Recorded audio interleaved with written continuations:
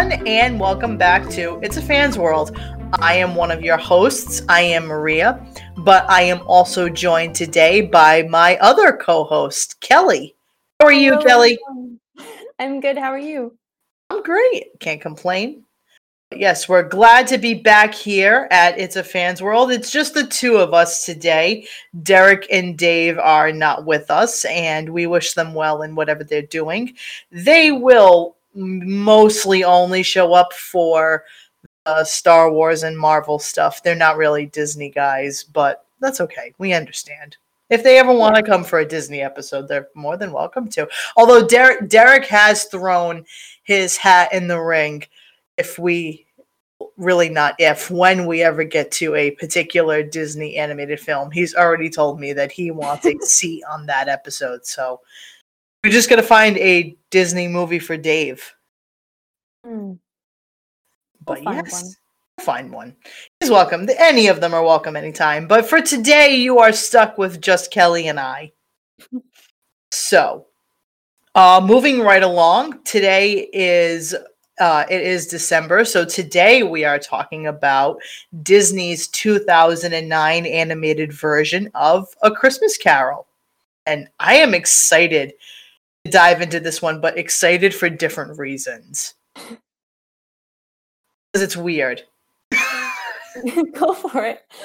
Well, no, I was gonna say because it's weird, but we'll get into why we think it's weird. Okay. All right, so there's no real housekeeping, so moving right along and jumping into the film. As always, one of the first things we like to do on this episode is we like to talk about memories and our first encounters with the material, or even if you just like it. So, Kelly, I'll start with you. Do you like this movie? And what are your first memories associated with this movie? I do like this movie, and it's been many years since I've watched it. Rewatching it again, I found I like it more than the first time. If I'm remembering correctly, the first time I saw it was in middle school on a field trip, and I admit, at first, I was just super excited that I got to skip school. And it was allowed, and they set you all up. It was also one of the few times I've been in an IMAX theater. I think it was even discounted. And then as I sat down and actually got to watching it, it was an enjoyable experience. But again, watching it again as an adult, you just get a very different feel than when you were younger, I feel. I agree with that. As you get older, you tend to look at material differently because different things stick out at you. And that's one of my favorite things, revisiting material that I haven't seen since I was a child. You notice the same things, but there's always something new or something has more significance because you're more mature now to see it. Exactly. It's just like a greater depth. Yes, exactly. So, that's adorable that you saw it in IMAX. That's pretty cool. I remember. So when this movie came out, I was 2009. I was 19. So I was actually working this was my first job with the Disney company. While I did spend majority of my time with the company working in the parks for the Christmas season of 2019, I was seasonal help at the Disney store in our local mall. So this was my first time with the company, and it was super exciting. It was a great experience. But one thing, the reason I bring that up is because in the store that I worked in, the store had this giant, like, jumbo screen at the back of the store that would constantly play different types of Disney content. And one of the things that kept cycling through the screen was a bunch of interviews and promotions for this movie. And right after that would be promotions and previews of Princess and the Frog. And those were the two big movies that were happening that year, and they came out. If they didn't, I don't remember off the top of my head when Princess and the Frog came out, but they came out very close together. And Princess and the Frog got my ticket at the box office that winter, and I don't regret it because that movie to me is absolutely fantastic. This movie I remember people coming into the Disney store, and a lot of parents had a lot of different comments about this movie, and none of them were positive. And I remember one night the store was really dead. It was late at night, and I was talking to a coworker at the store, and she's like, "Yeah," she's like, "My boyfriend and I went to go see it. It is what it is. Wait till it comes out on video." And I'm like, "Oh, okay." So that I don't think that affected me going into it because I really liked it the first time I saw it, but I'm on an opposite track from you. Watching it, fun fact that we actually watched it together last night. We did a Yes. Disney Plus watch party and it was super fun, but watching it last night, I don't like it as much as I used to. I still think it's one of the versions of A Christmas Carol I like better, but I definitely like it less than when I saw it the first time. Maybe it's because, as you said earlier, like as you grow and you mature and everything, you know more now. So maybe that's it. Maybe. No, could just be me. But yes, so those are my memories associated with this film. Yours were way better. No. All right, so the movie is rated PG. It's one of the few Disney animated Yes. movies that are rated PG because Disney, I know, especially for the animated content, they try to keep it G rating. I believe when I looked it up, and don't quote me on this, it's one of the 5 animated films from Disney that are PG. I think one of them was the movie Dinosaur, Mhm. the movie Bolt, and something else, I think. I do know that Bolt and Dinosaur have PG ratings, so that is yeah. There's not many at all. There have only been a few handful. We had that conversation last night too. There's kind of that stigma surrounding Disney that, like, everything has to be family friendly. And I was wondering if maybe that was why a lot of people didn't, have a good experience with the film because they didn't expect it to be or go as dark as it did. Yeah, no, absolutely. So one of that was what people were saying in the store is when they would come in and they would see the commercial or the previews, the content, they would strike up conversations with cast members in the store, and they would say it's really dark. It had a lot of jump scares. My child didn't like it, and I remember also Disney kind of putting it out there saying like, hey, this film is a little darker, this film is a little more adult, and I think they tried to do it subtly through interviews with directors and filmmakers and cast because there really wasn't, like, I think now they do it more directly where like there's that voiceover where they're like, some scenes in this movie maybe, it's more direct where it's like, oh, if you hear that voiceover you know that it's not so family friendly, but they tried to be subtle about how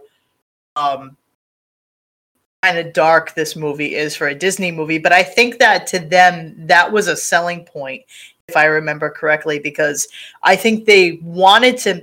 I know we will get to it. I know the director was Robert Zemeckis, and Yes. this was a big passion project for him. So I think he wanted to make it a little more adult. And if anything, I think that's one of the things that works in the film is because that's the other thing too. Disney also already has a real cutesy um, version of A Christmas Carol, which was something else we were considering for this podcast, is the Mickey Mouse one with Scrooge McDuck.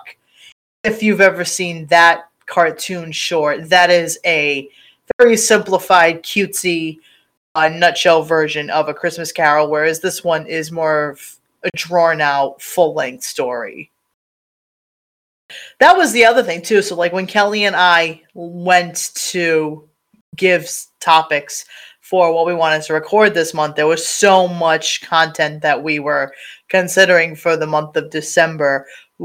At one point, we kind of said to each other, we said, okay, we'll go away and we'll come back in a couple of days and we'll touch base and we'll see what we both bring to the table. And that's how this version of A Christmas Carol got picked, because this was one of the few pieces of content that we both came back with that we both had. And we were like, all right, if we both pick this, then maybe we'll do this. So here we are. The force was strong that day. Force was always strong with us. All right. So, little recap. Like we said, it was a PG rating. It came out November 2009. It had a budget of $200 million, and its box office total worldwide was $325 million. So, it did all right. It did well. It did. Movie runtime is 1 hour and 37 minutes long. Yeah. As we said, the director is Robert Zemeckis, who, I mean, he's known for Forrest Gump, Castaway, Back to the Future, Polar Express. And that, if you bring up the Polar Express, I think this was another thing we were talking about last night. This idea for Christmas Carol came after he made the Polar Express because of the way the animation looks. It's almost perfect for something like this. And I think those were his thoughts too.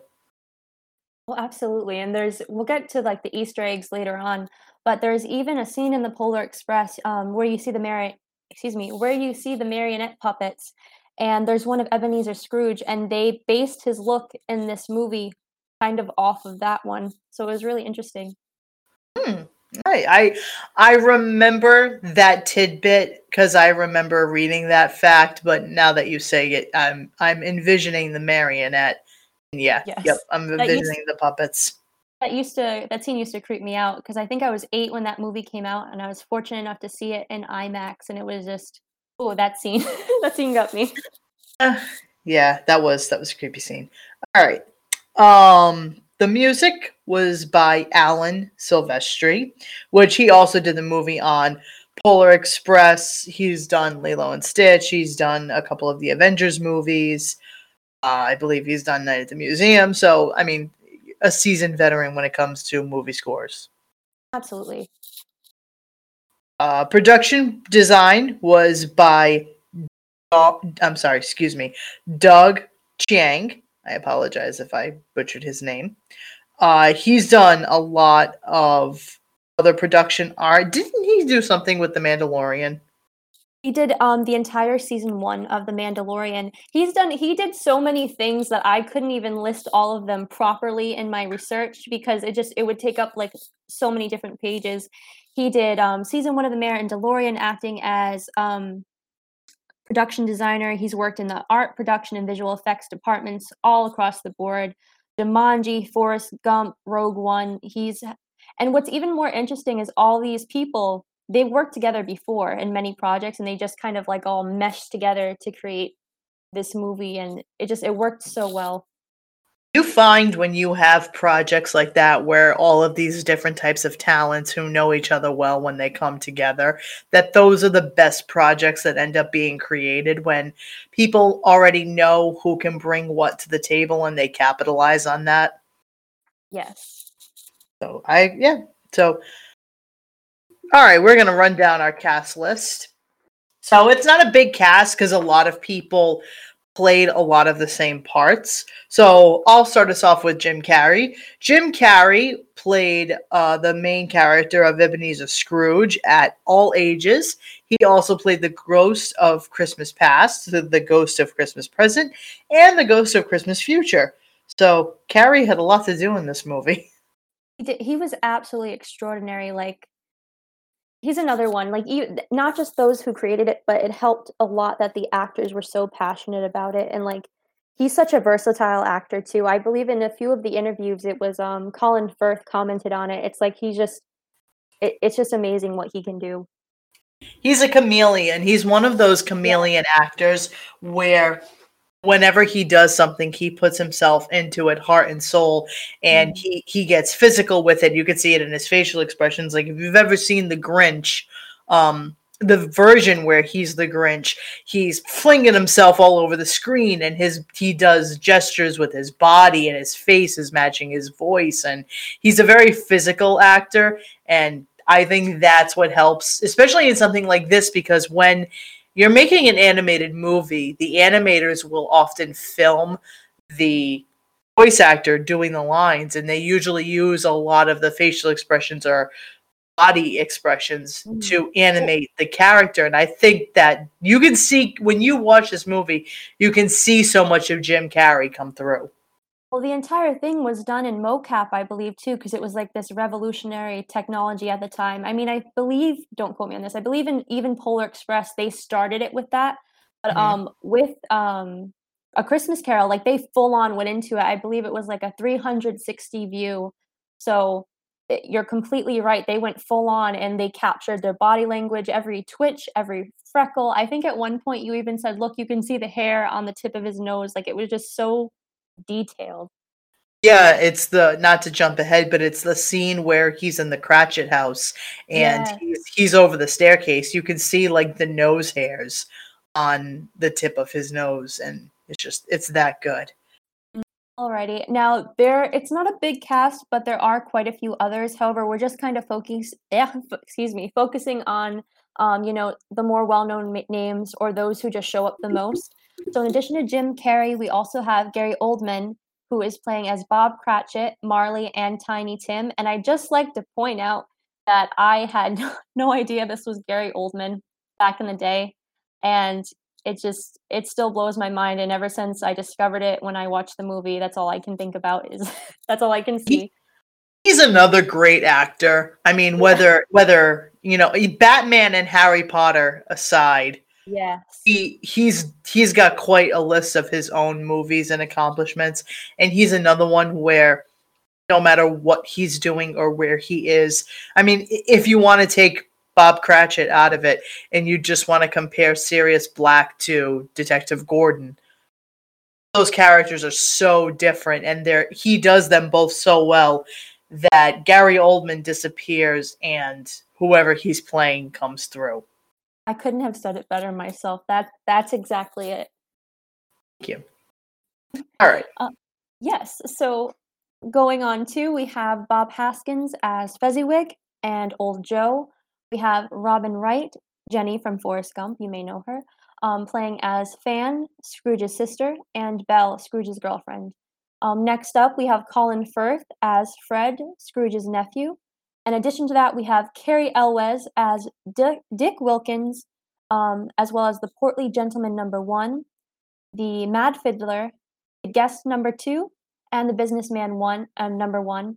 I think I believe he is one of the gentlemen who is trying to collect donations from Scrooge towards the beginning of the film, if that helps you with picturing him. All right, so now we're going to get into plot and summary breakdown of the film, and Kelly is going to take us through that as well. Okie dokie, guys. So the movie follows the story of Ebenezer Scrooge. He is an old, bitter man with a closed off heart. You know, you could even think a frozen heart, like Frozen, who on Christmas Eve is ultimately visited by four spirits, and they just end up changing the course of his life.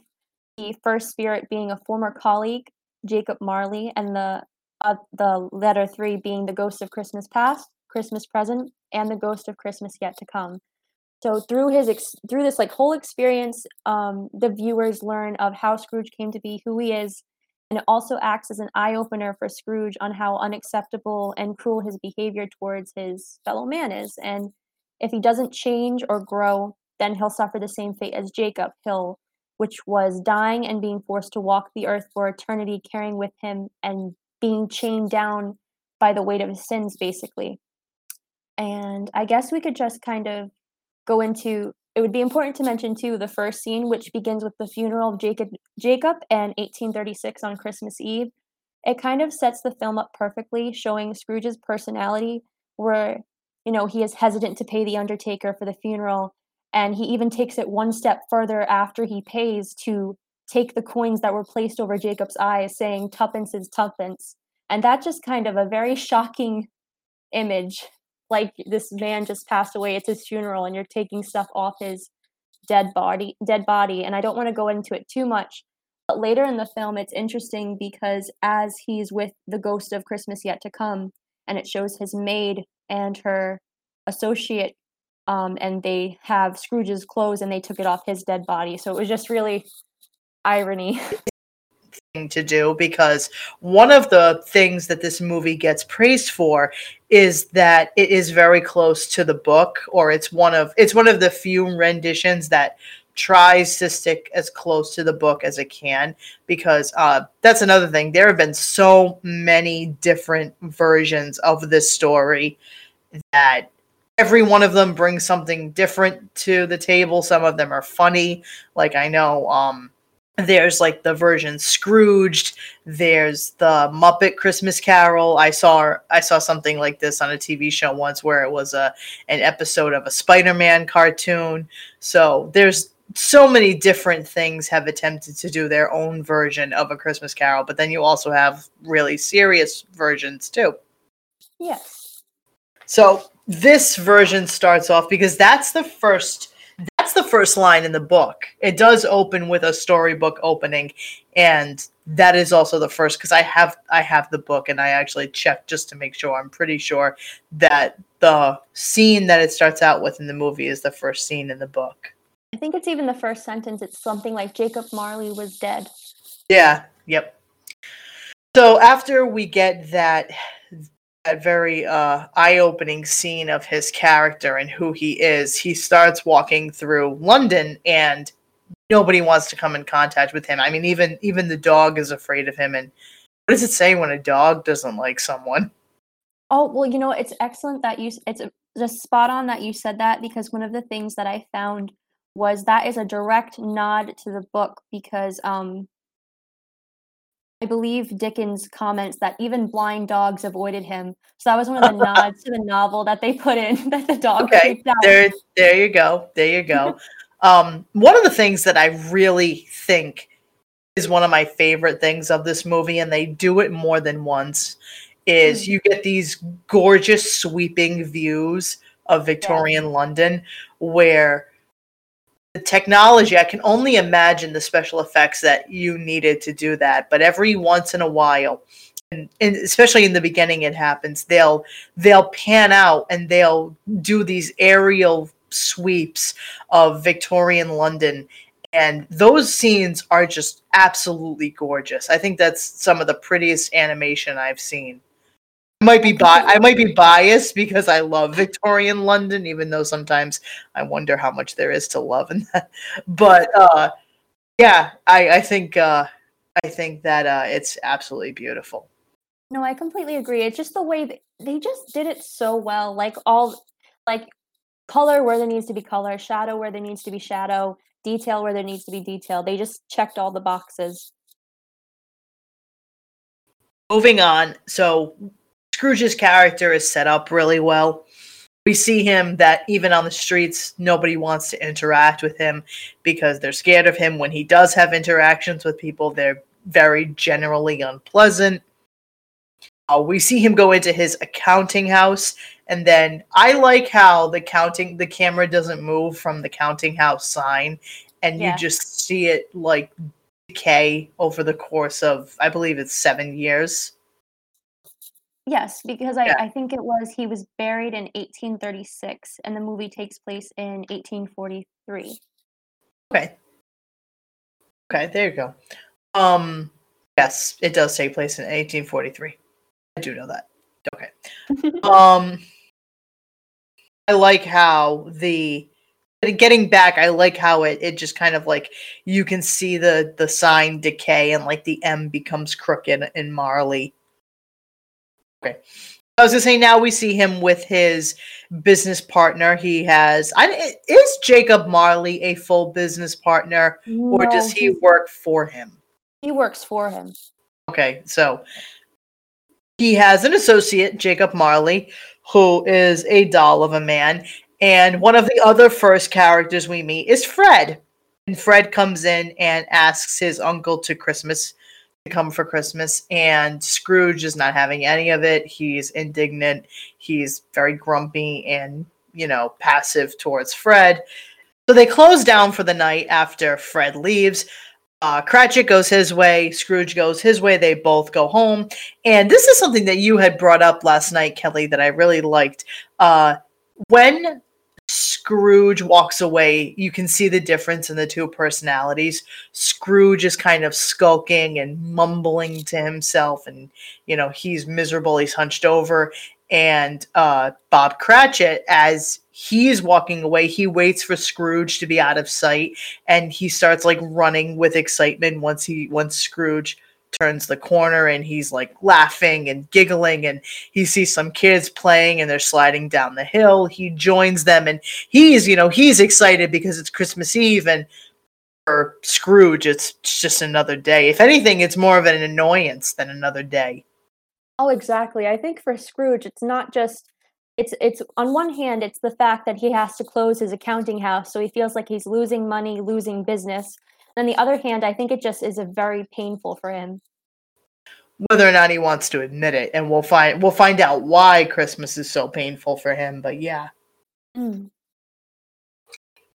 And something else we forgot to mention too was right after Fred leaves, there are two men who come seeking charity donations for the workhouse and for the poor, and Scrooge is extremely rude to them. He's very indignant and he turns them away. And I don't know if anybody has ever done research about Victorian workhouses, but the historian in me has done a tiny bit of research into the workhouses of the Victorian time period, and oh my, they were absolutely terrible. They were appalling.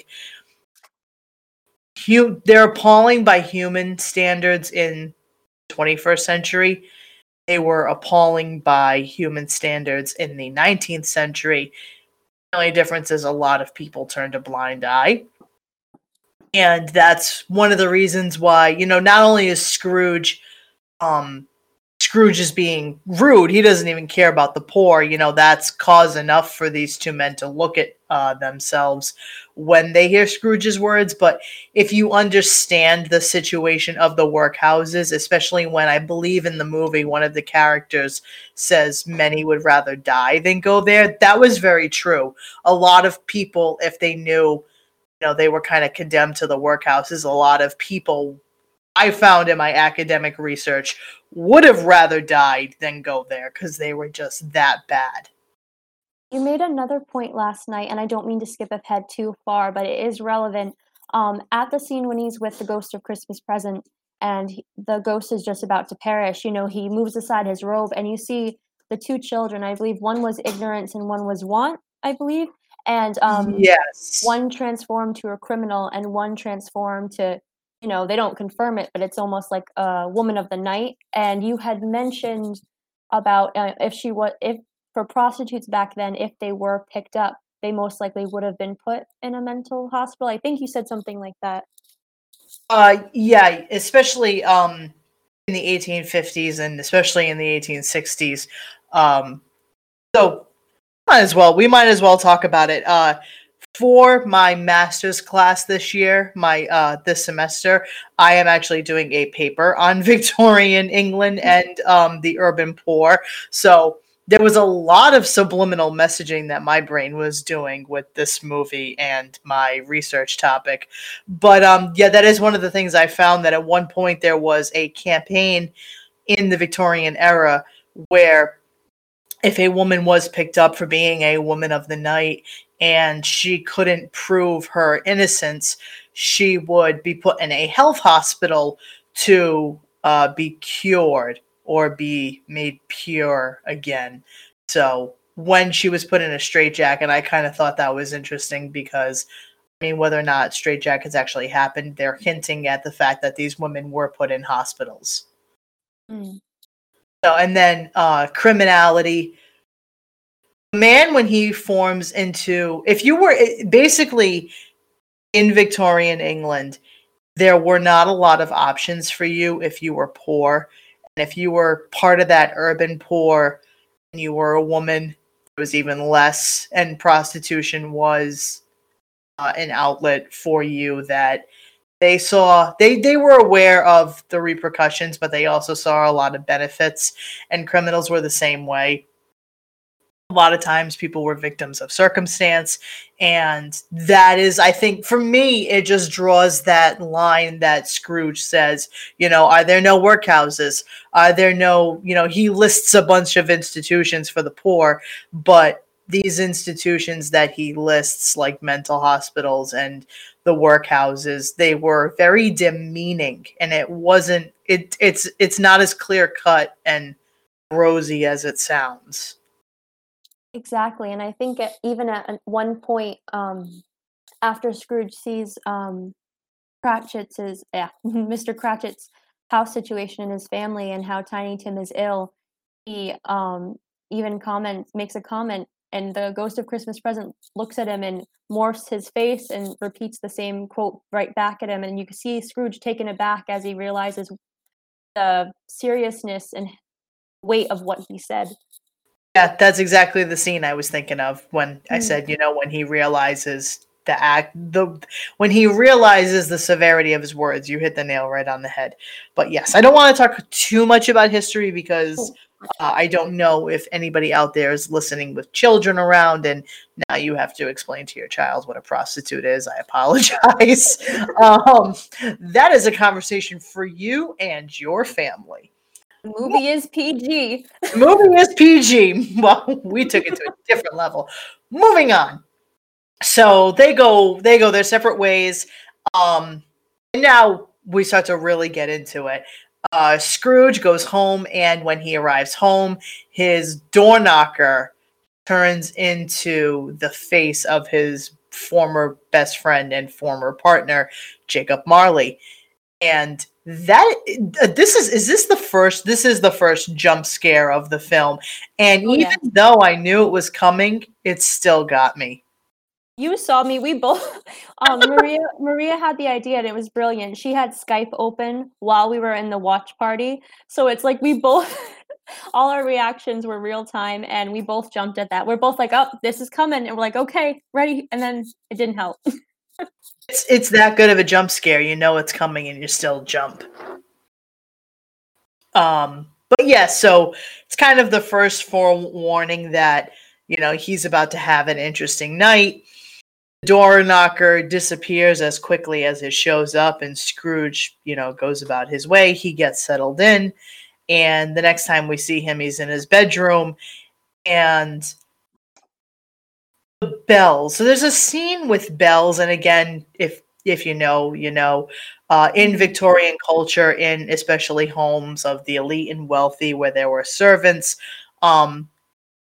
in servants' quarters. If you've ever seen Downton Abbey does this with the board with the bells. That's how people would be summoned, especially if you were summoning your house workers or servants or whatever you wanted to call them. There was usually some kind of rope you could pull in the room, and it would ring the bell down the stairs. And I don't understand why the bells are in Scrooge's room, because that is a perfect. I was just going to add a side note to that. So I used IMDb for this specific reference. They actually comment on it. So you know how so they would not have been placed there in real life typically. So the author of the novel kind of explained that most of Scrooge's house became office space with the exception of some of the bedrooms. And there was only a single bell, like in the novel, in Scrooge's room. And a direct quote from IMDb, they explained, Dickens states that there was but one single disused bell in Scrooge's chambers, which communicated for a forgotten purpose with another chamber higher in the building. Dickens notes other bells in the house also began to ring. Disney chose to put all the bells in the room with Scrooge, which is inaccurate according to the Dickens work and contrary to the way servants' bells were normally placed. So you hit the nail on the head without even too much history. Too much history. Yeah, okay, that makes more sense. Yeah, okay. So yeah, that's so again, bells in Victorian period, especially within houses, would signify communication, and it's kind of foretelling that that's what Marley uses to kind of communicate his rival, because and I think it's kind of interpreted that only Scrooge can hear the bells, because after when the camera zooms out and everything's quiet, he's like looking around like, did anybody else hear that? I think it's the bells and the clock ticking that kind of, Which yeah. well, I was and go ahead. I was gonna say the only thing I was gonna say was that's the other thing that kind of is throughout the whole movie is last night I noticed there were a lot of clocks there, and there always seems to be a reference to ticking time specifically somewhere. No, I don't know. absolutely. I don't know I if that's agree. from the book. Uh, I think it is mentioned, but don't quote me on that. Because I kind of Okay. in my notes, I've tried to focus more on the movie, Okay. but I got you. it would not I don't think it would be incorrect to say that. Okay. Leave it. So Marley shows up, and Jacob Marley has a warning for Ebenezer Scrooge that he needs to change his ways because Marley is weighed down by all these chains, and it looks like the chains are secured to weights. Could you say? I believe so. Reminiscent of, like, the ball and chain kind of thing. Yeah, so he's anchored down by many chains that are attached to weights, and he tells Ebenezer Scrooge, if you think this is bad, and he uses a reference. He uses the night he died as a reference because I believe he says something like, if you think this is long, yours were this long 7 years ago, the night you buried me," or something like that. So it leaves you wondering just how much Scrooge would be weighed down if he died right then and there. Mm. And he tells Scrooge, you're going to be visited by three spirits. You need to listen to what they have to say. Expect one. Basically they're going to be drawn out for 3 nights, but that's not how it ends up happening. But he tells Scrooge, you're going to be visited by three spirits in 3 nights, and figure it out because you're headed for a worser fate than mine. And Marley himself in this version, I can see if you had a little kid with you, I can see where the creepiness factor would come in, especially with the jaw. Oh, absolutely. Absolutely. That was one of the moments that, that got me too. That along with the door knocker. It's just a very disturbing concept. And kind of, you know what, the older you get, the worse it gets in Mm, terms of it's just really disturbing to think about. But yeah, I could definitely see some little ones getting really creeped out over really. that. And then another scene that I found kind of disturbing, it happens right after this, is when he goes to the window and Scrooge is dragged to the window and he can see all the spirits who are in basically turmoil that are Mm. weighed down by chains. And the way I understood it as these are all the people who, you know, probably should have been better people in life, because when you see the man over the woman with the baby and he's like, "I wish I could help you." Yeah, that was upsetting. It's a disturbing scene. Whether it's not meant to be disturbing, I find it creepy and disturbing. Agreed. So the next ghost. So wait, not the next ghost. So the next scene that happens moving forward is Scrooge goes to sleep and he is woken up by a ghost that is an immensely bright light, and it almost kind of looks like a candle, wouldn't you think? Oh, absolutely. I think even one scene when it transitions towards the end before he switches to the next ghost, he ends up the candle on the table when he's talking to Belle. Like the Oh, spirit goes like the way the camera pans, it's like he ends up like kind of turning into the candle on the ah, table in the okay, account house. okay. So the first ghost that visits is the ghost of Christmas past. Yes, and he takes Scrooge on a journey to his past so that we get to examine just how Scrooge became the Scrooge that he is. No pun intended. Or maybe it was intended. So he takes his hand, and you see them end up at a boarding school. And Scrooge, for the first time in the film, you kind of see, like, I think as the movie goes on, you see his expressions change from that mean grimace to an actually human-like expressions. And you see him smile a bit, and even the ghost comments, "Is that a tear I see upon your cheek?" And it's like he's just filled with such emotion. and he sees these boys go by, and it's Christmas Eve again, and yet we see that Scrooge has been left behind, forgotten. And I believe looking into it, it's not really explained in the film itself, but in the novel, I believe, Scrooge's family life is not easy. His father was not kind to him, and he sent off to a boarding school. So really the only, um, person he is closest to in this situation is his sister Fan, who we see as he transitions from a young boy sitting there alone on Christmas Eve to a young man, and, you can just see the love he has for his sister when she comes in, and she's so excited because she's like, "Oh, you can come home now." And that hits right in the feels because it's like this was a human being. He know? Yeah, no, I agree, and it does hit you in the feels, and I think it helps you understand why he resents Fred a little bit Yeah. because I'm pretty sure that Fan died during childbirth. Oh, yeah, I the ghost of Christmas Past even comments as that scene fades away, he's like, "But she died a woman."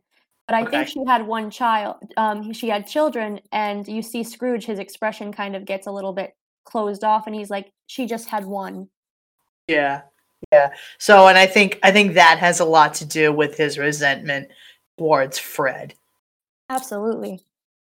So, yes. So, then, we're whisked away back to what I presume is London, and we are at Fezziwigs. And I always enjoy Fezziwigs no matter what version of this movie I am watching. I feel like everybody always has a lot of fun with the Fezziwig scene, and Bob Hoskins did a great job as Fezziwig. You can, and again, Yeah. I can see what you meant when you said that they did like 360 views of the actors because even when Jim Carrey portrays a younger Scrooge, it looks like Jim Carrey when he was younger.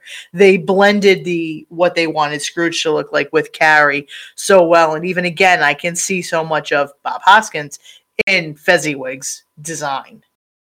Yes. So, like I said, I always think this is one of my favorite scenes in any Christmas Carol movie. Uh, he goes back to his youth and he sees where he was an apprentice at Fezziwig's, and every Christmas Eve, Fezziwig closes down the company and they have a massive Christmas party with everybody. And this is where we see Scrooge enjoying himself and being a young man, but we also see that he has an eye for a lovely young lady named Belle. This whole sequence made me so emotional, and it's like it's not even a long sequence, but, you see them, and it says, like, "Time stops," and everything else fades away. It's very, very romantic, very heartfelt, and, they see each other, and they just start to dance, and it's just as it transitions, that fades away, and you see them older, and you see Scrooge at his accounting desk, and Bella Cross, and she went from wearing this beautiful blue gown with her hair draped down her back to wearing these very, I believe they're funeral clothes. They were black. She had the hat. Mm. She had her hair pinned up. You could tell they were older. And through the conversation, you find she has no dowry. She's left penniless because I believe her parents passed away. And she says, "I release you." And he's like, "How can you release me?" And she's like, "I like would you if you had met me as I am now with nothing, would you still take me as you are now?" And it was very emotional, and then he lets her walk away. So it's just another moment in Scrooge's life where, as you said, like, you see why he became the way he did.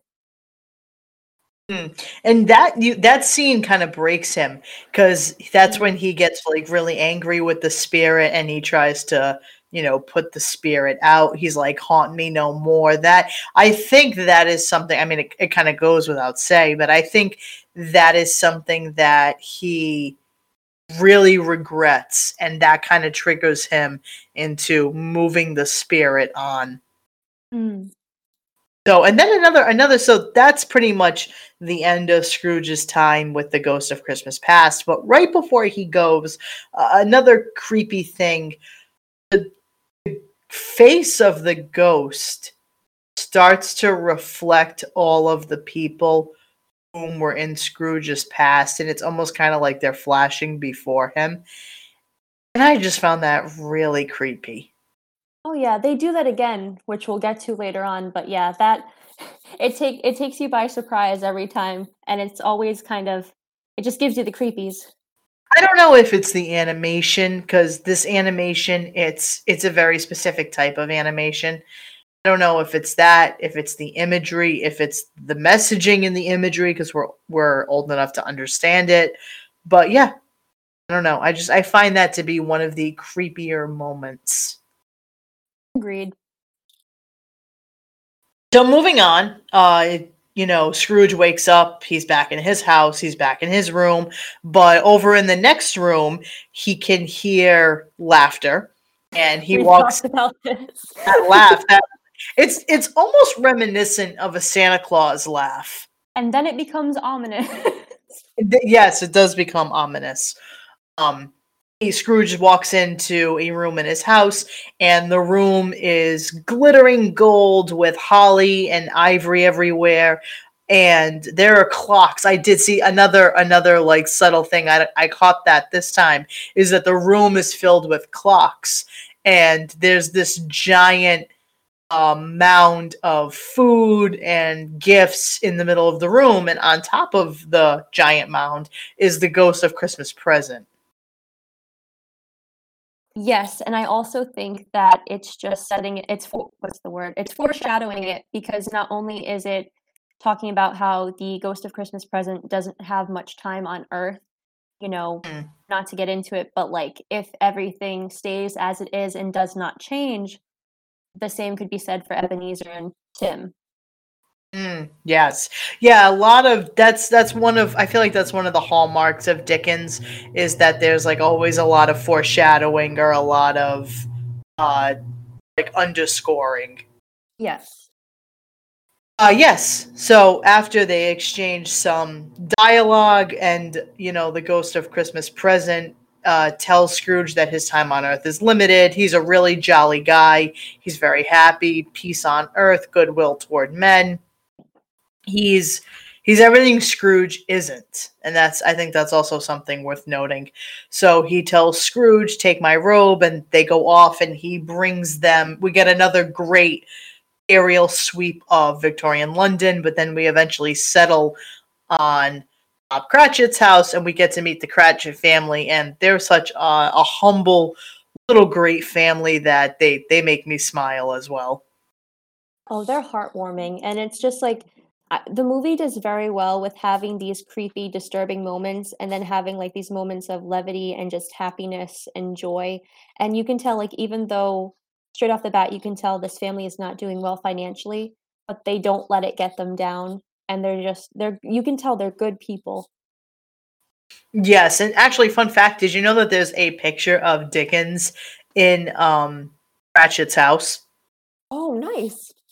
Yeah, there is. I noticed that. I thought that was really cool. It's in the corner. I think it's by the fireplace, and you got to look, but you do notice it. See, I love that throughout the film they have all these little nods. It makes it. I love when films do that. But yes, so like you said, we get to meet the family, and the Cratchits have a large family. They're happy, humble people. We do get to meet Tiny Tim, and you do see that Tiny Tim is sick, but that he's got a lot of spunk and he's a really happy kid.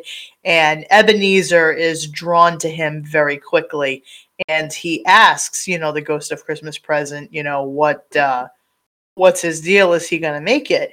And the ghost of Christmas present is very frank. He's like, no, if events remain unchanged, he will not make it, and that breaks Scrooge's heart.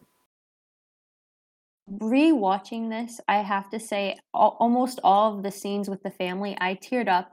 Like it was so much harder, and especially the way he said it. He's like, I believe the words were, I see a chair that's empty and a cane Mhm. perfectly preserved, and I almost lost it. I held firm, but I almost lost it. You saw me. I did, but that's what I love about you. That you're so pure. Uh yes. Yes, I agree. And that disturbs me. That always was something that I felt really bad for. And I've seen many variations of this in movie. I usually watch a version of this once a year. I used to lose it more as a teenager. Maybe I've become Scrooged, but I don't cry anymore. I think it's because I know he's going to be all right in the end. I am one of those people too, where if I know he's going to be okay in the end, I won't cry. That always helps. That always does help. And then we get to Fred's house. So we leave the Cratchit family and we peek in on Fred's Christmas party. And Scrooge sees, he doesn't really, as we said, he's got some animosity towards his nephew. He doesn't spend a lot of time with him. And he sees his nephew and his nephew's wife entertaining a bunch of people.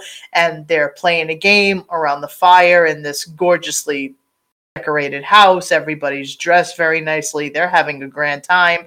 And Scrooge finds that throughout the game they're playing that Scrooge is the butt of the joke. He is who they're making fun of. And that scene I always felt really bad for Scrooge because to see that and be on the outside looking in on a scene like that, it's kind of humiliating and heart-wrenching at the same time. Definitely. And at this point in the film too, he's becoming so human. I know that's funny to say, but especially with his expressions and everything, you see like his heart just breaking even more bit by bit because this is the last remaining member of his family, his memory of Fan basically, who hasn't really done well by in at least relationship status, not letting him get close. But now it's like he's like you said, he's the butt of the joke. Yeah, yeah, it's perfectly logical to say he's become human because especially in the beginning of the movie, he is this closed off, larger than life persona. And something that we didn't talk about in the beginning of the podcast, but you and I did talk about in the film last night, is especially in the first couple of scenes, there's always three locks. He locks Yes. his accounting house 3 times. He locks his bedroom 3 times. And, us just being us, we threw around some different ideas. Is it the ghost of Christmas past, present, and future, that subliminal number of 3? Is it that he's closed off heart, mind, and soul? But I think there's a metaphor there. You could, if you're looking hard enough, between him being so closed off in real life and him being so closed off metaphorically. Oh, definitely. So we didn't mention that before, but yeah, it's those locks. They're coming unlocked. Yes. And yes, I'll be here all day. This is where it starts to get really creepy once the scene at Fred's is done. He takes them back to, they end up in a clock tower. Oh yeah. And the Ghost of Christmas Present, I wanted to say past. The Ghost of Christmas Present is dying. As Kelly said, he only gets to live till midnight on Christmas Eve. And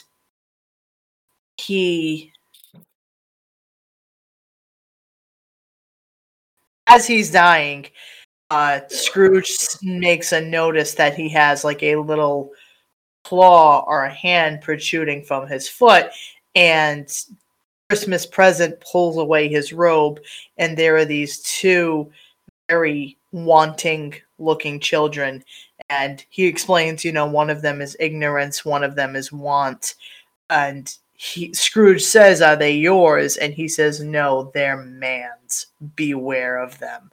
And I thought that was such a great. It's a disturbing scene, but it's a great scene. Again, it's one of those that I feel like you appreciate more as an adult, but at the same time, although I wouldn't mind it, and I didn't mind it because I think I was like 12 when I saw this, I can see why parents would be like, "Nope, too deep, too quick." And yes, and this was one of the scenes with the 2 children where people were specifically referencing when they would talk about it in the store, or when I would hear what people would have to say. This is one of they were like, "What was that? That was too much." Like you said, too much for a kids movie, too creepy, but as an adult, I really liked it. and because Yeah. it says a lot. It's very true. It's true for multiple reasons, which can, make you think about a lot of good and bad things. Oh, absolutely. I feel like Now, if what you don't come out of this movie, like, with some perspective or just get into, like, a nice what's the word? Like, just a nice thinking spot, like contemplative. You Thank you. should. You're welcome. The force is strong. You should come out of this movie contemplating something. If Yes. it doesn't touch you or it doesn't resonate with you, anything doesn't resonate with you, well, I don't know. To each his own. True. Uh so then he kind of disintegrates and dies, and from Scrooge's shadow comes the Ghost of Christmas Future. And that is something that I thought was fun and interesting is majority of the times, because I started paying attention in the movie, Mhm. majority of the times when the Ghost of Christmas Future comes, he always forms out of Ebenezer's shadow.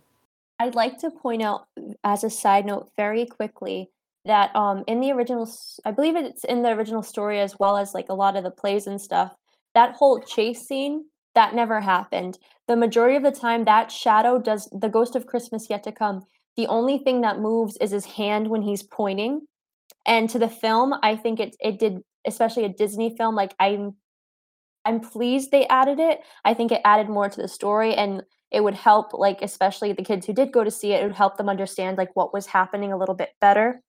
But, yeah, that didn't happen in the original. So I'm glad I was gonna wait to bring this up, but Oh, my seeing as bad. how no. I was gonna wait to bring this up, but I'm glad you went there first. I know this scene in the movie from, if my memory serves correct, this particular chase scene was a big deal, effects wise. This was like that big special effects push that the movie had. It was the big action scene, it was the big chase scene. And if we're being completely honest, this is probably the one scene in the movie that doesn't work for me. It didn't work for me when I saw it the first time. It doesn't work for me now. I get bored, I check out.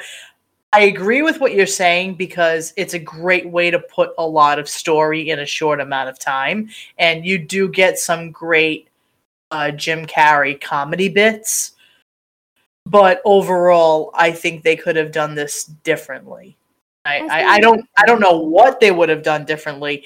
I feel like this chase, and again, you could argue the chase is metaphoric because he turns into Ghost of Christmas Future, ends up driving a wagon, but isn't it supposed to be an Undertaker's wagon? I got that impression, yeah. So if it isn't, that's the impression you're left with, or that's what we got. Mm. So it is kind of ominous that it's chasing Scrooge, but yeah, this scene didn't work for me. I see what you're saying. I think one of like, I know you mentioned, like, you get to see, like, Jim Carrey bit shine in there, and I think we even get, like, a Grinch laugh. I think Mm. I think one of the reasons they might have added it is because by itself, like, if you take that chase scene out of it, The Ghost of Christmas Yet to Come, in the plays I've seen, reading the book, as well as with this movie, always gives me the chills, and I feel like if they didn't have this in, it would just be even more so, if that makes sense. Like, it always, like, I don't know what it is, but just the fact that he doesn't speak, he's a shadow, and he barely, well, at least, he barely moves the times, like, Scrooge is right up close and interacting with him in the film. It's very unsettling, especially since he's kind of skeletal, or I assume, like, looking at him, I feel like he's skeletal in nature, especially that graveyard scene. I feel like if they didn't have the chase in, it would just be way too serious, but at the same time, I see what you're saying. But again, it's like, I don't know how they would change it. Well, I think also something that you said too is that, in all variations, the Ghost of Christmas Future is supposed to be scary and silent and Mm. extremely somber. And maybe it was maybe it was a story idea or a stylistic idea done to make it even, because the film is already kind of dark and somewhat scary, and we talked about that. So maybe they were like, well, we don't want to go overboard on the scary, this character is already scary enough. Maybe we'll, kind of lighten it up a little bit and Makes sense. throw in some action. But yeah, so earlier in the story, you had brought up the scene. So some of the scenes that Scrooge sees as he's running from the Ghost of Christmas Future is he sees people talking about him in the street. Scrooge finds out that he has died, and nobody really seems to miss him. There are people who he knew that are contemplating on whether or not they're going to go to his funeral. Maybe if lunch is provided, that might be a good enough reason to show up. There were people who were indebted to him through the business, and the couple is depicted saying that it doesn't matter that he has died because there's no way another creditor could be so merciless, and even if they are, they'll, by the time they do get transferred to a new creditor, they'll have more money, so they're relieved because Ebenezer is dead. I believe you talked about the servants and how his housekeeper, Mrs. Dilbert, is that her name? She took the sheet, the curtains right off his bed, and she took his best bed shirt off of him. Yes, and I think she even said, "Oh, yes, he was to be buried in it," and she was laughing. She's like, "Oh, yeah," and then she took it right off his dead body, and it's, like, reminiscent of how Scrooge took the coins off of Marley, but still, it's kind of upsetting when you think about it. It is upsetting, and that's one of the things that Scrooge just takes away from this, is that he was that rotten that nobody misses him. There's not 1 ounce of compassion that anybody has for the fact that this man is dead. And that's kind of what Mrs. Dilbert gets at, is she's like, oh, he put me through a lot, but whatever. I got the stuff, and that's what's that. And then one of the other things that we get to see is Scrooge ends up at the Cratchit house, because that was one of the things he says, show me some ounce of compassion, but the compassion I don't believe was for him. No, and this is the scene that really almost broke me. You see exactly what Christmas Present warned of if things were not to change. You see the chair is empty and the cane is unaccompanied, and you see the family all sitting at the table very somber. They're speaking, and the mother has tears running down her face, and she's like, "Oh, your father so loved him." And then you see him come in, and I believe he's coming back from setting up the funeral, I think. He could be, yeah. Because when he later goes up the stairs, and I'd like to point out, even though we know that it's kind of an illusion and we know that Bob can't see him, there's a moment on the stairs where it's almost as if they're eye to eye, and you see Scrooge, the expression on Scrooge's face when they do, like he's so, like his heart broke for the Cratchits, and it's like that humanity finally bubbles up to the surface completely, and like he's not so much caring about his own demise, he's caring about this little boy and the suffering that his family is going through. And I could be wrong, but what got me confused about what he was coming back from is as he goes up the stairs, you kind of see a silhouette of a child lying on the bed, and I wasn't sure if that meant they hadn't buried him yet, or if that was some symbolism thing or another play on shadows. I wasn't quite sure. I think I'm really glad you brought up this scene, because that's actually one of the scenes that really hit me hard as well. Mm. Is like you said, that Bob can't see Scrooge, but there is that moment where Bob is going up the stairs, and I think what's happening here is I think that he has come back from arranging Scrooge's funeral. And if you look at what the family is doing at the table, they're sewing black cuffs. And Oh. what that was in Victorian England is when people were in mourning, and I don't know if you couldn't afford to wear all black, but I do know that if people were in mourning, they would wear black cuffs on their arms, and that black cuff was a symbol of mourning. I don't know what the difference is between wearing all black and the black cuffs. Um, Maybe you didn't have to go out and buy all black clothes. I don't know. But I do know because if you pay attention, that's what the mom is sewing, and some of the girls are sewing them. Some characters are already wearing them. So I don't know if Tiny Tim has died yet or if he's dying. But one of the things that I got from when Bob is going up the stairs is he doesn't want to go all the way to the top because he's it's almost like he's afraid of what he's going to find in that room. And it's that moment, like you said, where Scrooge is just so broken, and I think he realizes the effect that he's had on this family, and now this family had to deal with Bob losing his job because Scrooge is dead, but now they're also about to lose their son if they already haven't. Yes. Again, I say it a lot, but you put it perfectly. Thank you. So once that scene is over, and you get the heartbreaking scene of Cratchit, kind of crying at Tim's bedside, Ghost of Christmas Future kind of grabs Scrooge, and they end up in a cemetery, and Scrooge kind of ends up hanging over his grave where the coffin is open. You get a really nice visual of the coffin engulfed in flames, and Scrooge is like, no, I don't want to go, I can change. And he ends up falling, but before you could say he falls to his doom, he hits the bedroom floor and he wakes up and he realizes that it was a dream and it wasn't real. I also like to mention too, I like how a lot of the movie you have him falling as if falling from his pride. And then at the end, when he wakes up like that, he's at a new point where he's kind of has a chance to start anew. See, more metaphors. Great. I love that analogy. Great picking up on that. Thank you. You're welcome.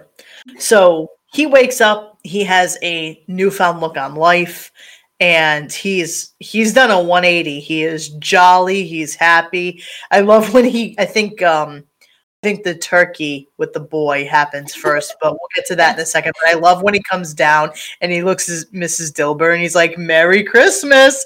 And he's all giddy and happy, and she thinks he's gone mad and he's a loon. Yes. I love when he pops the window open and he tells the kid, go down to the butcher's and get the really big prize turkey in the window, and bring it here. If you do it in 5 minutes, what does he say? I'll give you half a crown. Yep. And I was just gonna say, and I love how just the way the animation makes it look, and you see that childlike excitement. He's like, "All right," and you just see him run off, and then as they come back after that interaction with Mrs. Dilber, he says, "Oh, you can't carry this alone, I'll get you a cab." And it shows right off the bat his newfound just personality. He's paying for the meat, he's paying for the cab. Oh, I actually found something that said it mentions A Christmas Carol. It says, during a period known as the Hungry Forties in England, Cratchit's wage of 15 shillings a week enabled him to cling precariously to the bottom rung of middle class. Oh, so he's actually low middle class. Yeah, he's probably part of the working class, upper working class, because he did have a job. So he's part of the working class. But yeah, so we've talked about money quite a bit, and the scene with the turkey when he tells the little boy he'll give him a half a crown if he does it in less than 5 minutes. We did some research, and Kelly and I found that half a crown is the equivalent to 60 cents. And when the story is written in 1843, the purchasing power of that 60 cents is the equivalent to $20.87 in today's purchasing power. And Bob Cratchit, it said, what's his wages, Kelly? 15 shillings a week. So he makes 15 shillings a week for 60 hours worth of work, and that is about $94 in 2015, and that's what the calculator is showing me. That's about $94. So basically, Bob makes a little under $100 that allows him to cling to upper working class life. It's not enough, especially for that big family. But that's interesting that he tells the cat. Let me tell you, I would run pretty quickly to the butcher's too if somebody was going to give me $20 for grabbing the butcher and having him bring the turkey over. Definitely, and especially since that little guy, he was carrying a sled too. You just see him Right. zoom off. He's like zoom, he just goes. So as you said, once the butcher arrives at Scrooge's, Scrooge orders a cab for him, and he tells him, take this to Camden Town, which is a part of London, and he tells him, bring it to the Cratchits. Bob goes, not Bob, Scrooge. Scrooge, we see that, he takes to the streets, and a lot of the same people that he interacted with at the beginning of the movie, where he was really sour and glum faced. Now he's wishing everybody a good morning, a Merry Christmas, a happy holiday. He's happy. And I love the part where he walks by the carolers and they kind of like stop singing, and then he just picks it up in a great big chorus. That was beautiful. I love it because like they immediately like kind of hunch over and they're like trying to melt into the brick behind them, and then that happens and they're taken aback, but they just go with it. And the gentleman who stopped into Scrooge's office the day before, asking about the charity donations, he bumps into Scrooge, and Scrooge tells him, come by.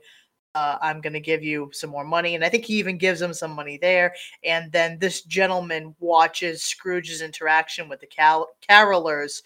So he sees that Scrooge is changed for the better. I always loved his expression. I believe he's played by Cary Elwes. And it's funny. Like it's just one of those moments. It is beautiful. It is. We see that he takes Fred up on his offer, and he goes over to Fred's house for Christmas dinner. And it's one of those moments where it's a deja vu moment for Scrooge, because as Scrooge walks in the room, he was about to walk in on the moment where he became the butt of the joke and the game that they were playing. But as soon as stunned as everyone is to see him, they are also equally as ecstatic and excited, and they welcome him with open arms. And then the next thing we see is Scrooge in the middle of this big table, and Fred is carving a turkey, and he announces that next year they have to have this meal at his house. Yes, and I think it's very true to the novel at this point too, because after this dinner, we immediately go to the next day. Whereas I believe in a lot of the other adaptations, it usually over the Cratchit's house and seeing Tiny Tim, but instead you see him at his workplace. And okay, so the next thing we see is the scene ends with Scrooge at Fred's house for Christmas, and then the next thing we see is Scrooge is at his counting house, and he's waiting for Cratchit to come in. And at first, we think he's kind of peeved with him because Cratchit's running late. It's the day after Christmas. But then once Cratchit comes in and we see him interacting with Scrooge, we see that he's really kind of just playing with him. And I think this is such a great scene. oh no, I love it. And especially what comes directly afterward, where he walks out and you just see like Scrooge having his own little party inside. And then you've brought it up a few times when we've talked before. He breaks the fourth wall and he kind of gives like what happens after the story ends, and how Scrooge changes his life around and begins to honor Christmas. And both him and Tiny Tim did live.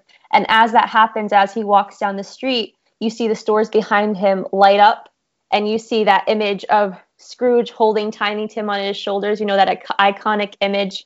And I just love that. And it's kind of also like compared to the beginning of the film where, Scrooge was shadowed and like it was so dark and depressing and gloomy. It's like you have all this light and love and life at the end. And it was very nice and very transformative because, at the heart of it, this is a redemption story with a little time travel mixed in, and they did it very well.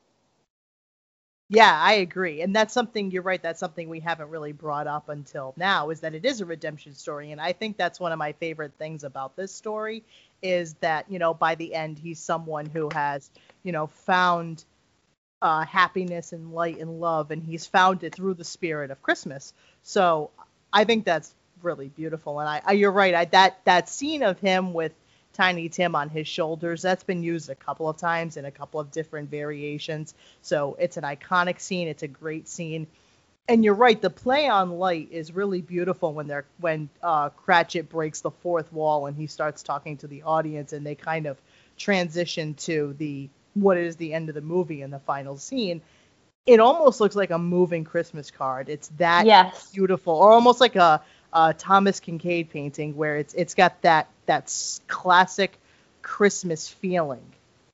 I agree. So that's how the movie ends, with Tiny Tim on Scrooge's shoulders, and it's light and bright, and that's A Christmas Carol. That's Disney's 2009 version of A Christmas Carol. We made it through another one, and now we're at the point where we do closing thoughts. And this time, since just to switch it up a bit, I will ask you first. Who was your favorite character here, Maria? So you're turning the tables. I'm turning the tables. Fair enough. I like it. My favorite character. So this movie is not a movie where I love the story of Scrooge, and I love the journey he goes through, but I don't know if I have like a favorite character.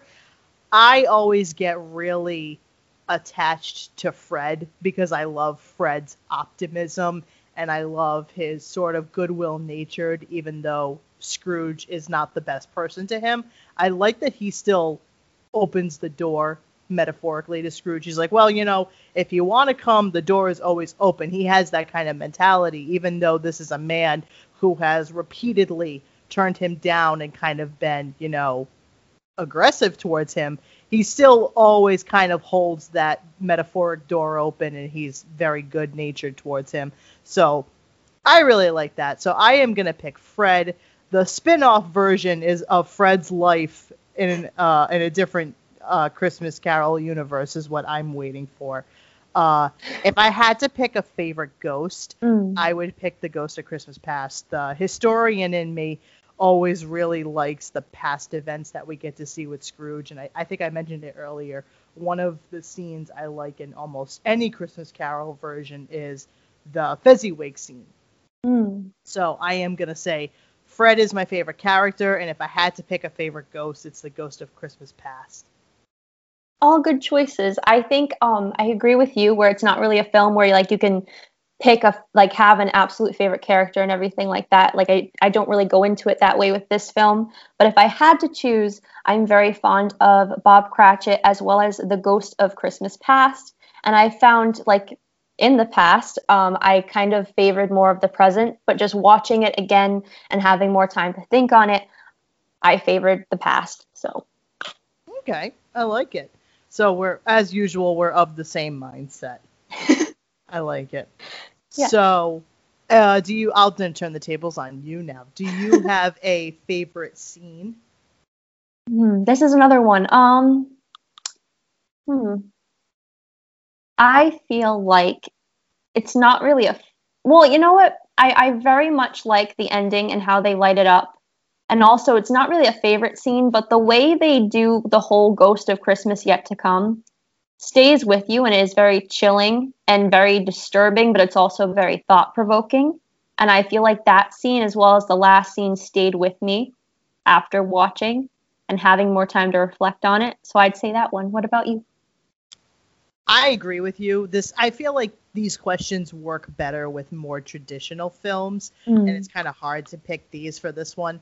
But like I said in my last statement, the Fezziwig scene is always something that I get excited to see in the different adaptations. So I'm going to go with Fezziwigs. Good choice. Is there anything in the film that didn't work for you? A scene? I already kind of tipped my hand earlier when I talked about the chase scene by the Ghost of Christmas Future. So I'm sticking with that. So everybody knows what doesn't work for me. What about you? Is there anything in this movie that doesn't work for you? It's not that it doesn't work for me, but also I kind of agree the chase scene, just because I believe that is one of the few scenes that goes off the novel, and I'm not sure if they do it in the play. But I know because at least the one I saw it, they didn't do it, but it was a long time ago. But yeah, I feel like we need it to keep that like a sneak in a bit of lightheartedness, and you see some of Jim Carrey's antics in there. But I don't know. I don't know how they would do it differently. As is, it's still good. It still works, but it just doesn't work for me personally. Once again, we are of the same mind. So yeah, I agree. It didn't work for me at all. You were nicer about it than I was, but we know how I feel. So, and in this section also, we usually try to talk about like merchandise tie-ins in the parks and stuff. I can't remember any. I looked. I didn't see. I know. We might have talked about it. I don't remember if we talked about it in the podcast or if we talked about it, you and I. There was the train tour for publicity, but other than that, I don't even remember a lot of merchandise coming through the store. Everything was Princess and the Frog, and again, rightly so, the better option. But I don't remember a lot. I remember a lot of marketing, and I remember seeing a lot of commercials. But as far as park tie-ins and merchandise, it was all Princess and the Frog that year. I can't remember much of it having stuff like that either. Again, I think the most popular thing they did, the most well-known thing they did for it was the train stuff. Yeah, there was that train publicity tour that went all over the UK.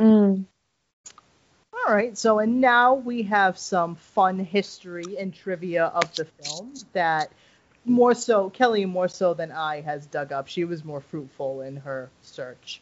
So Kelly, why don't you kick us off with some of the history and trivia?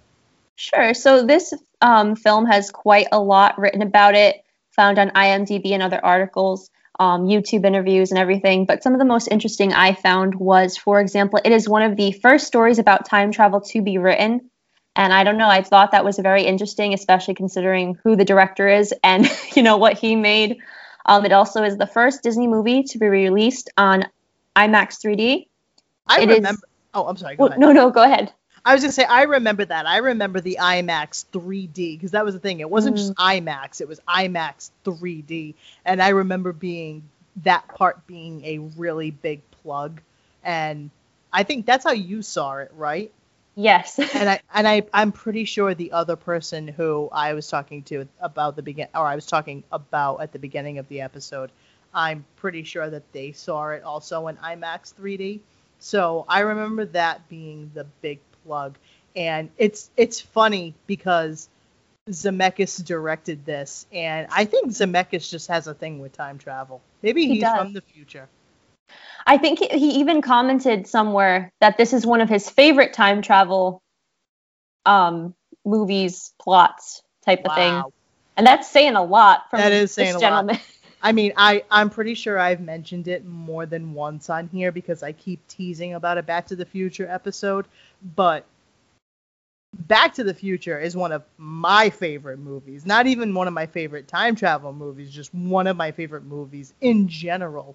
So that's, wow, okay, cool. It's interesting.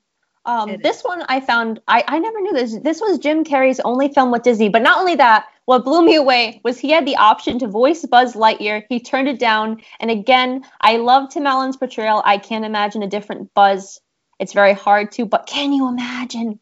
I feel like I can imagine that because Carrey has that comedic clout where he would be able to carry the role. But I think Tim Allen, I don't know if it's because he is Buzz Lightyear and that's how we've seen it for 4 movies and however many spin-off shorts and whatnot.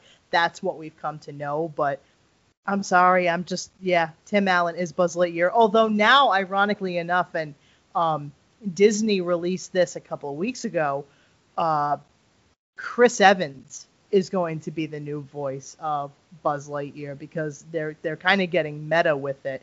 What Pixar announced is Buzz Lightyear is a toy that was based off of a movie, and now a movie in that Pixar universe. He's like an action figure.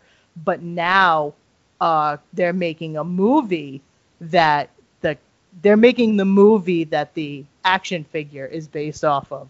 So Chris Evans is going to play the character of Buzz Lightyear either in the movie or in real life of that universe. They didn't release too much, but I did see that announcement, and Chris Evans confirmed it on his Insta. So if it's on the gram, you know it's going to be true. No, but Pixar verified it. But I think that's pretty cool. It's not something I would have thought to do, but I like it, and I like Chris Evans. I adore him. So I will probably watch that just for him. That'll definitely be interesting to see. It is. It's like I said, they're getting interesting with it. But just a little side note while we were talking about Buzz Lightyear. And then the last little bit of trivia is that Jim Carrey is said to have taken inspiration from Alastair Sim's portrayal of Ebenezer in the 1951 version of A Christmas Carol. And I don't know, I've heard a lot of good things about that film. I unfortunately haven't watched that version, but I figure maybe somewhere down the road off podcast we could give that a go or something, and just to see how much he took. Absolutely, I would be down for that. And yeah, I have not seen that one either, but I have heard a lot of good things about it. When I was actually trying to do some research, one of the things that kept popping up in my research was like different blogs and websites and different people's opinions about like all the majority of the versions of Christmas Carol ranked. And that one, the 1951, is always somewhere in somebody's like top 3, if not number 1. So it seems to be like a pretty unanimous consensus that the 1951 version is one of the best out there. I saw that a lot of places too. For some lists, this one that we watched didn't make it at all. If it did make it and it was like out of somebody's like top 10, this was usually like 8 or 9. Someone, I don't remember what website, put this at like number 5, and literally the only reason they said it made number 5 was because it was one of the more like truthful adaptations to the book, which we've talked about. So I guess I mean at the end of the day, it does have that going for it. If you want, it's beautifully animated, and if you want something that's true to the book, I guess this is it. If you can get through all the other stuff. Gotcha. Yeah. Thank you so much for tuning in to this month's episode. We always appreciate everyone who takes the time to download and listen to the show. We ask that you please download, rate, review, and subscribe wherever you get your podcasts, whether it's on Apple Podcasts or Stitcher or Spotify. Please follow us on Apple Podcasts and Spotify, and please download and leave us a review. You can catch up with It's a Fans World at itsafansworldpodcast@gmail.com, or if you're on Twitter, you can reach us at It's a Fans World P1. And if you're still on Facebook, we're on there too. It's not completely dead yet for us, but we do have a Facebook page. You can find us at facebook.com/itsafansworld. Keep up with us, follow us on those social media platforms. We usually post episode releases. We usually post when we're working on episodes. So it's a great way, and if you want to get at us and tweet us or leave us a comment, or you can reach out to us through email. We'd love to hear from you. Tell us what you like, what you don't like, what's working, what's not working. We're open to comments and criticism. Yes. If you like the sound of my voice, which I want to know who you are if you do.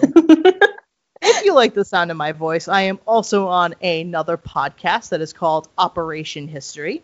It is on Spotify, Stitcher, Apple Podcasts. It's on a lot of the same platforms that It's a Fans World is on, but it is a completely different podcast. It's a much more serious and academic podcast. We're very proud of the research and the material that we put out there because we try to keep it as realistic, professional, and accurate as possible.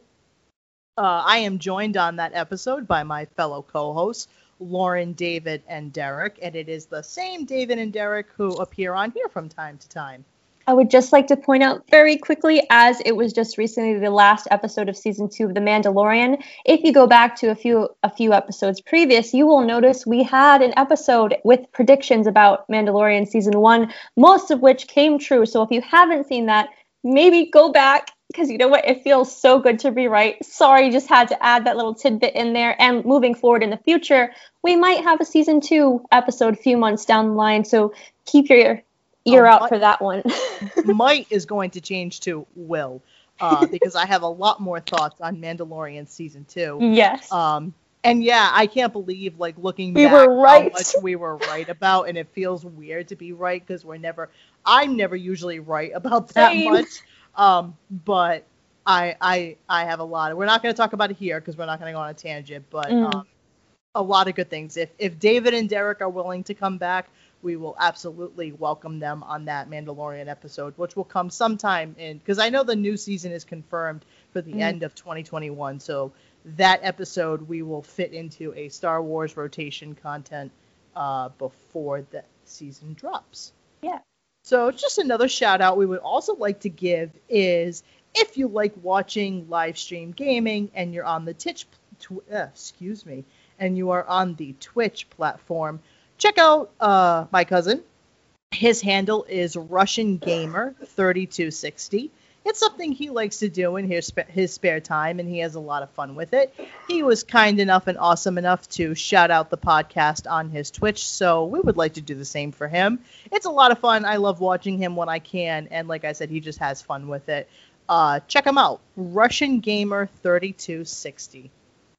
And for our January episode, so Kelly and I are never not thinking about what we're going to do next.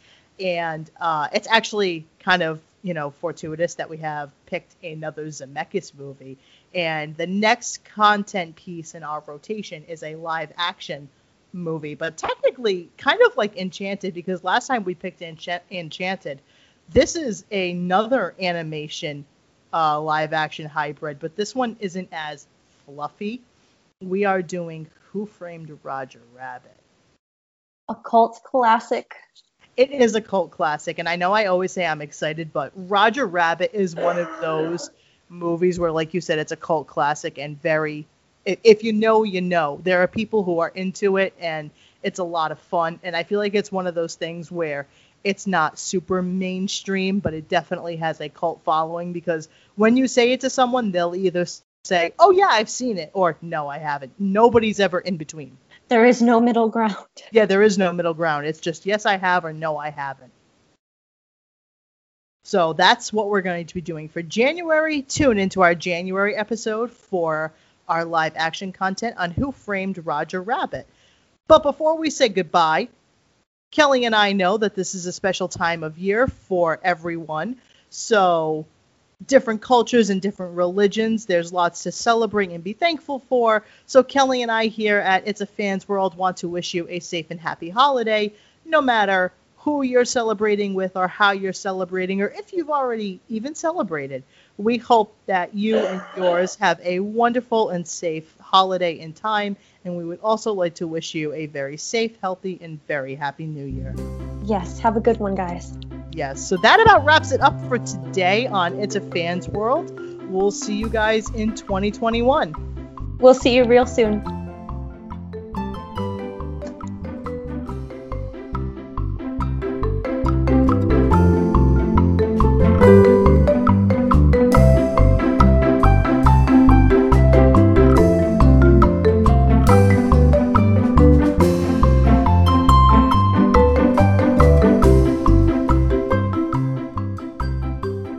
It's a Fan's World has no association with any of the companies, organizations, or studios mentioned in this podcast. The views and expressions of the hosts and guests are theirs and theirs alone, and do not represent any companies or institutions that they currently work at or attend, or have previously worked for or previously attended in the past. We thank you for listening and tune in next time to join us.